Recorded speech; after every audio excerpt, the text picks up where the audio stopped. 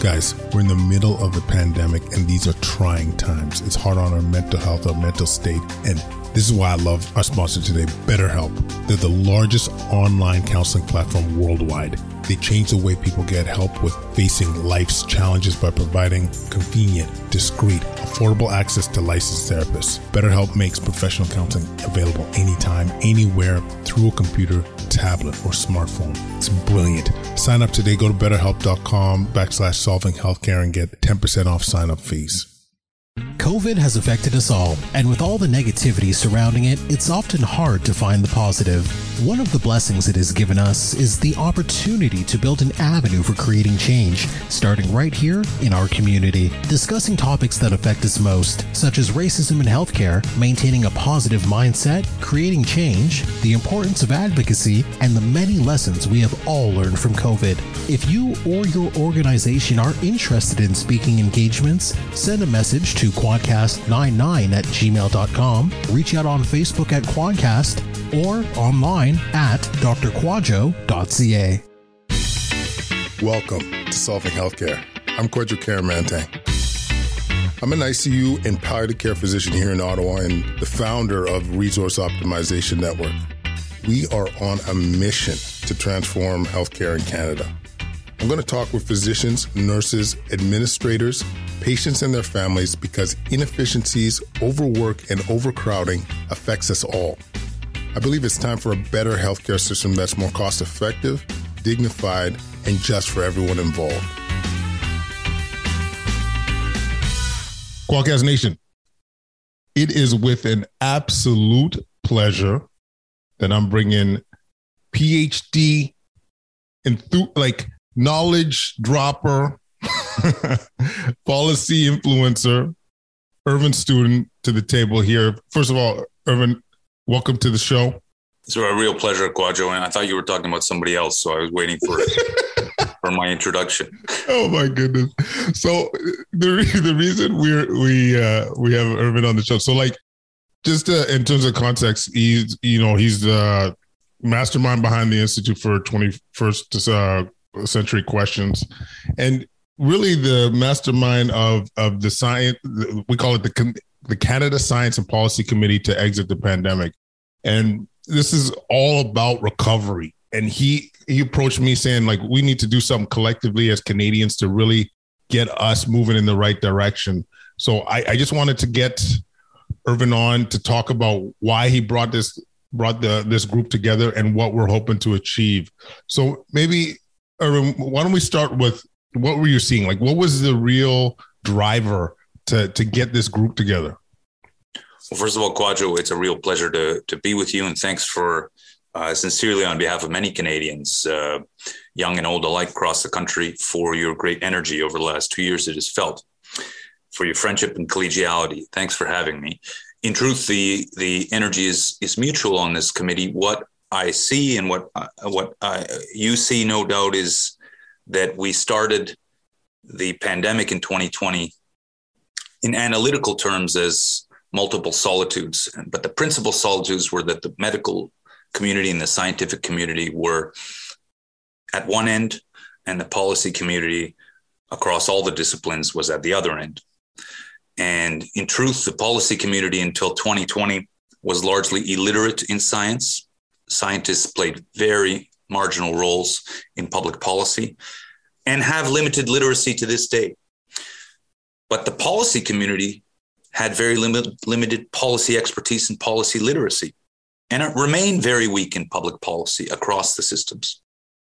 Now, in early 2022, as you and I have discussed on a number of occasions, we need to exit. We need to exit the pandemic for reasons we'll discuss, in part because other countries are exiting, and in part because other systems are disintegrating, not least the public health system, because the other systems are disintegrating. And we'll talk about some of those systems. So what I see on this Canada Science and Policy Committee to Exit the Pandemic is a marriage, a communion of those two solitudes at last. The scientific and medical community come together with policy experts across the country, literally across the country. It will be a policy lead. Science will feed into that, amongst other disciplines. And we aim to exit. We aim to exit soon, practically, with energy, because the country's at stake and we're off balance hugely, and we have a duty. So I'm honored to work with you, my friend, as co-chairs on this committee. The committee is hugely impressive. It's across the country, all provinces, all territories, all regions, French and English, en anglais et en français. Partout au pays, on vient ensemble afin de sortir de cette tragédie, cette pandémie. This is great. And like, I think what I love about it, as you mentioned, it's policymakers and the scientific community coming together to try and have solutions, to really try and have create a framework for a path forward. And like, why do we need this so badly? Like, what really drove you to set this up? Well, I think first of all, we need it, as you and I have discussed on multiple occasions, and as I mentioned just now, we need for practical purposes because everyone is tired, population is tired, government is doing its work, but is, I think, analytically in many cases confused, tired, demoralized. We need to help them analytically and also by providing some of the requisite energy as a professional community and as advisors, as energizers to exit the pandemic. The pandemic really requires an energy push. One of the working theses or hypotheses of the committee is not that we zombie out of this pandemic and 1 or 2 years from now, we kind of take the covers off. So what happened and we're out. It has to be the exact opposite. And so a lot of the pivots are counterintuitive. We need high energy because the pandemic collapsed many of our systems to very low energy equilibria, starting with public health, then education. We're actually in the middle of about 6 or 7 national crises of system. We need to, on the committee, and that's why we have such vast expertise, we need to exit all of them at the same time. The choreography is not just the pandemic and it's not just public health. If we think that narrowly, if we think that the pandemic is and the exit is just ICU beds or that just the exit is all vaccines or masks, we're too narrow, too reductive, and all the systems, including public health, no less, will collapse or disintegrate. We could lose the country. And that happens throughout history. So we're coming across 7 systems, and I'll just articulate them for your distinguished listeners. Public health broadly, of which the pandemic is a part. Education, massive catastrophe. It's a massive crisis, continues to be a crisis. The economy and business, institutions, national unity, the international space, the social fabric. And I'm missing one. I'm sure it will come to me in a second. So all of that in toto requires an energetic choreography to exit. And we're going to be speaking to all of it. The pandemic over time becomes the minor crisis, and that is an intellectual and a policy exit. The other things require energy in order for the pandemic not to amplify. And the pandemic itself must be treated on its face in the facts, consistent with best practice, but also with what's happening around the world. And I think the reason, articulating the multiple sectors is so important because, we've been very single focused throughout the pandemic. And I think this is probably why we are in the place that we are. Like when you see how it's impacted, other sectors of health alone, but economy, the social, our kid, the ability to socialize, the social norms, the education, like all these have been drastically impacted by COVID. And, to really think of a recovery, all these factors need to be put into consideration. And this is what I love about the team. Like there's experts in all sectors that are so vital to our nation. And so, I think the strategy of, having multiple, not only policymakers and scientists, but also multiple sectors to be able to be so broad spectrum, but to encompass so much moving forward. So in terms of timelines, Irvin, like what's your dream? Like if you had the ability to look forward to what this group could achieve, and what kind of timelines do you think about? What kind of execution do you see in the future? Well, as you know, we're starting our meetings this week. Mm-hmm. We're briefing out regularly. We're upping the media profile. We're going to be very deliberate on vocabulary, deliberate on changing some of the analytical frameworks and some of the pivots before I get to timeline that are essential for people to understand, because a lot of the collapse in Canada is due to a collapse in intellectual frameworks. We've reduced everything to a single moment, a single catastrophe. And as I said, in a country, the second biggest country on earth, as soon as you collapse 6 or 7 systems and even the pandemic to 1 or 2 metrics, you're in big trouble in the physical world. So we'll be moving from the episodic to systems thinking, low energy to high energy, capriciousness to stability. And we are from the abstract to the practical and the human. So we're really looking at the human context as well. And we're going to be reaching out to groups and experts around the country. I welcome, and I think you welcome as well, feedback from everyone. I'm on the phone regularly in emails and in chats with everyone, because one of the things that's been missing essentially in decision making is everyone's in Zoom rooms and no one is getting feedback to correct the mistakes of commission and omission, including the doctors. That's a tragedy because, in my view, the main legitimating factor of any democratic system is the feedback. As soon as you cut the feedback, we're no better than other systems in terms of legitimacy, and we're, in many cases, technically behind. So we need that feedback in our committee as well. We've already got the relationships. I see, to be honest, Kwadwo, I'm very aggressive on this. In the coming months, we're exiting as a country. We're going to be feeding into that. We need to give the courage to decision makers to exit across the systems. The exit must be demonstrative. It must not be a low energy zombing out, because as I mentioned, we collapsed into a low energy equilibrium. If we imagine that 2 or 3 months from now, all restrictions are removed, as some people request, actually, that's not good enough because we're still in a collapsed state. If you imagine that we remove all restrictions in the education sphere, we still have 200,000 kids not in any school at all across the country.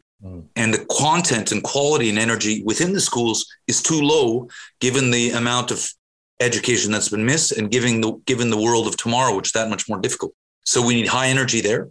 On the pandemic side, we need a much more intelligent parsing between those that are acutely vulnerable, those are aged and comorbid, who over time, even within an endemic situation, are vulnerable. But for the rest of the population, energy, and we need to address all of those conditions that have been unaddressed over the last 2 years, about which you spoke and continue to speak very eloquently.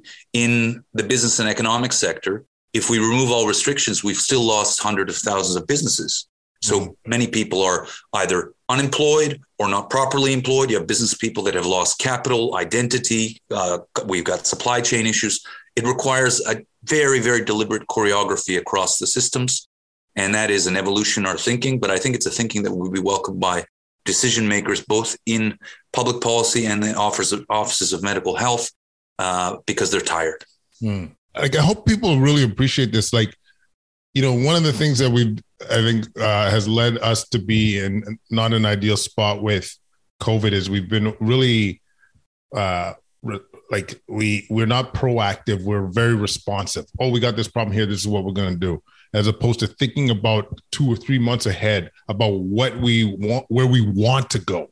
And this is the beauty of this, because if you think about the issues that we just clearly delineated, your kids' education, the economy, you know, all these things we can't just walk into and just expect everything to our kids to be back up to speed, the economy to be up to speed. We need to proactively think of how we boost this, how we bring energy to the table, reinvigorate all these sectors, because we'll be lagging, you know, and this is part of the recovery. Energy, proactiveness, thought, excitement. And this is what I'm hoping. This is why I got excited to jump on the train, Irvin. You know, like I truly think this is something that the country needs and could get behind. And once again, this is holistic. It is looking at all key sectors that were impacted directly from the pandemic. So, you know, like, let's do this. Well, Kwadwo, we're going to be really indebted for your energy and that of a lot of the scientists in particular, because the energy is so fundamental, and you bring huge energy and always optimism. We need to get our young people dreaming again. We need the human energy. And when people hear us, you're distinguishing, I'm talking about human energy. What people don't realize that is when there's a lockdown or a quarantine or even in a restriction exercise, government goes one way, the society goes the other way. They're all on Zoom rooms. And in the middle, you have this huge vacuum. The vacuum is that of human energy. And in the absence of human energy, we have disintegration of institutions. And that is what has happened. And government, unfortunately, through, I think, intellectual collapse, has not compensated that energy. Because as soon as you isolate the society, you need to go all hands on deck to make sure that sick people are tended to, that the education systems don't collapse, you don't get your third bucket kids, that businesses don't disintegrate through want of capital and clients. You need to flood it with energy. That requires a certain posture. And we want to re-insinuate that posture. We'll provide some of that with the committee. I also want to stress for scientific colleagues, with the greatest respect, the science side is extremely complex. It is weak naturally on public policy, which has its own complexities. And the reverse is true. It's a policy lead, which means we're not following the science as a science experiment or as a research project. That could last 100 years, after which Canada will have disintegrated several times over. And it is also not, as one Ontario colleague mentioned when they closed the schools, in my view, scandalously a couple of weeks ago, the virus is in charge. We're not in charge. No, actually, it's a policy lead in all cases. It's a science input. The virus is a huge context. We're going to have to deal with it as other countries are, but it is holistically, it is synergistically, and we are tackling it from all angles on the committee, recognizing that from the very start, Canada might be imagined as 7 or 8 balls being juggled at the same time. The pandemic is one of them. We're one part of the ball. If you drop any of the balls, then the entire system is at risk. And that's where we are. So when you get the balls back up, higher energy, optimism, and might I add that the kids are going to be a big part of that proposition, and they'll be key to re-insinuating some of the rhythm of our society. Amen. This is, a huge driver for me is our children. Huge driver. Their mental health, their physical health, education. This is, in my world, these are drivers to what leads people into the intensive care unit when they're lacking. And massive driver for my involvement, and a huge fuel for me personally. And I know you feel the same way about your 3 little ones. Not so little. I guess they're not so little anymore, eh? They're still little. I'm not so little anymore. Amazing. Anything left? Any parting thoughts? Otherwise, well, I just want to give a big shout out to your listeners pour tous les Canadiens et toutes les Canadiennes partout au pays. Il faut sortir très bientôt. We will exit soon. We will exit demonstrably and demonstratively. That is to say, if I may be direct, at some point, the masks come off. We will take the measure of the situation. The masks come off. At some point, the passports go. And this is all best practices in countries that are exiting. And at some point, we all get on the streets. We go to restaurants. We go play. We need to hear the children have wonderful summers. I need to hear the children educating, learning, because they have to prepare for a more difficult tomorrow. And we've not done well by them. So we have that mission. So all of this requires a choreography. When the dust settles, we will find that there are many dark spots where we've really missed the boat as a country. The committee, I hope, will see things from 360 degrees. Let me just add a few things. We're nonpartisan. We're non-ideological, strictly practical. We are patriotic in the sense that we're coming together as Canadians, I think, leaders in our fields, in the scientific, medical community and the professional communities, to exit. It is a tragedy and that is disintegrating our country, and we can't just be observers. So I think that is a felt mission. I think the timing is very good, and I hope we have good news and a ready audience. I know it's gonna be well received, and thank you so much for involving all of us, Irvin. I think this is tremendous leadership that you've displayed throughout this pandemic. And those on Quadcast, those are listening live. This same podcast should be coming out on hopefully by Friday. But we really appreciate all the positivity, all the support, and we'll connect real quick. So thank you. Thank you, Quadro.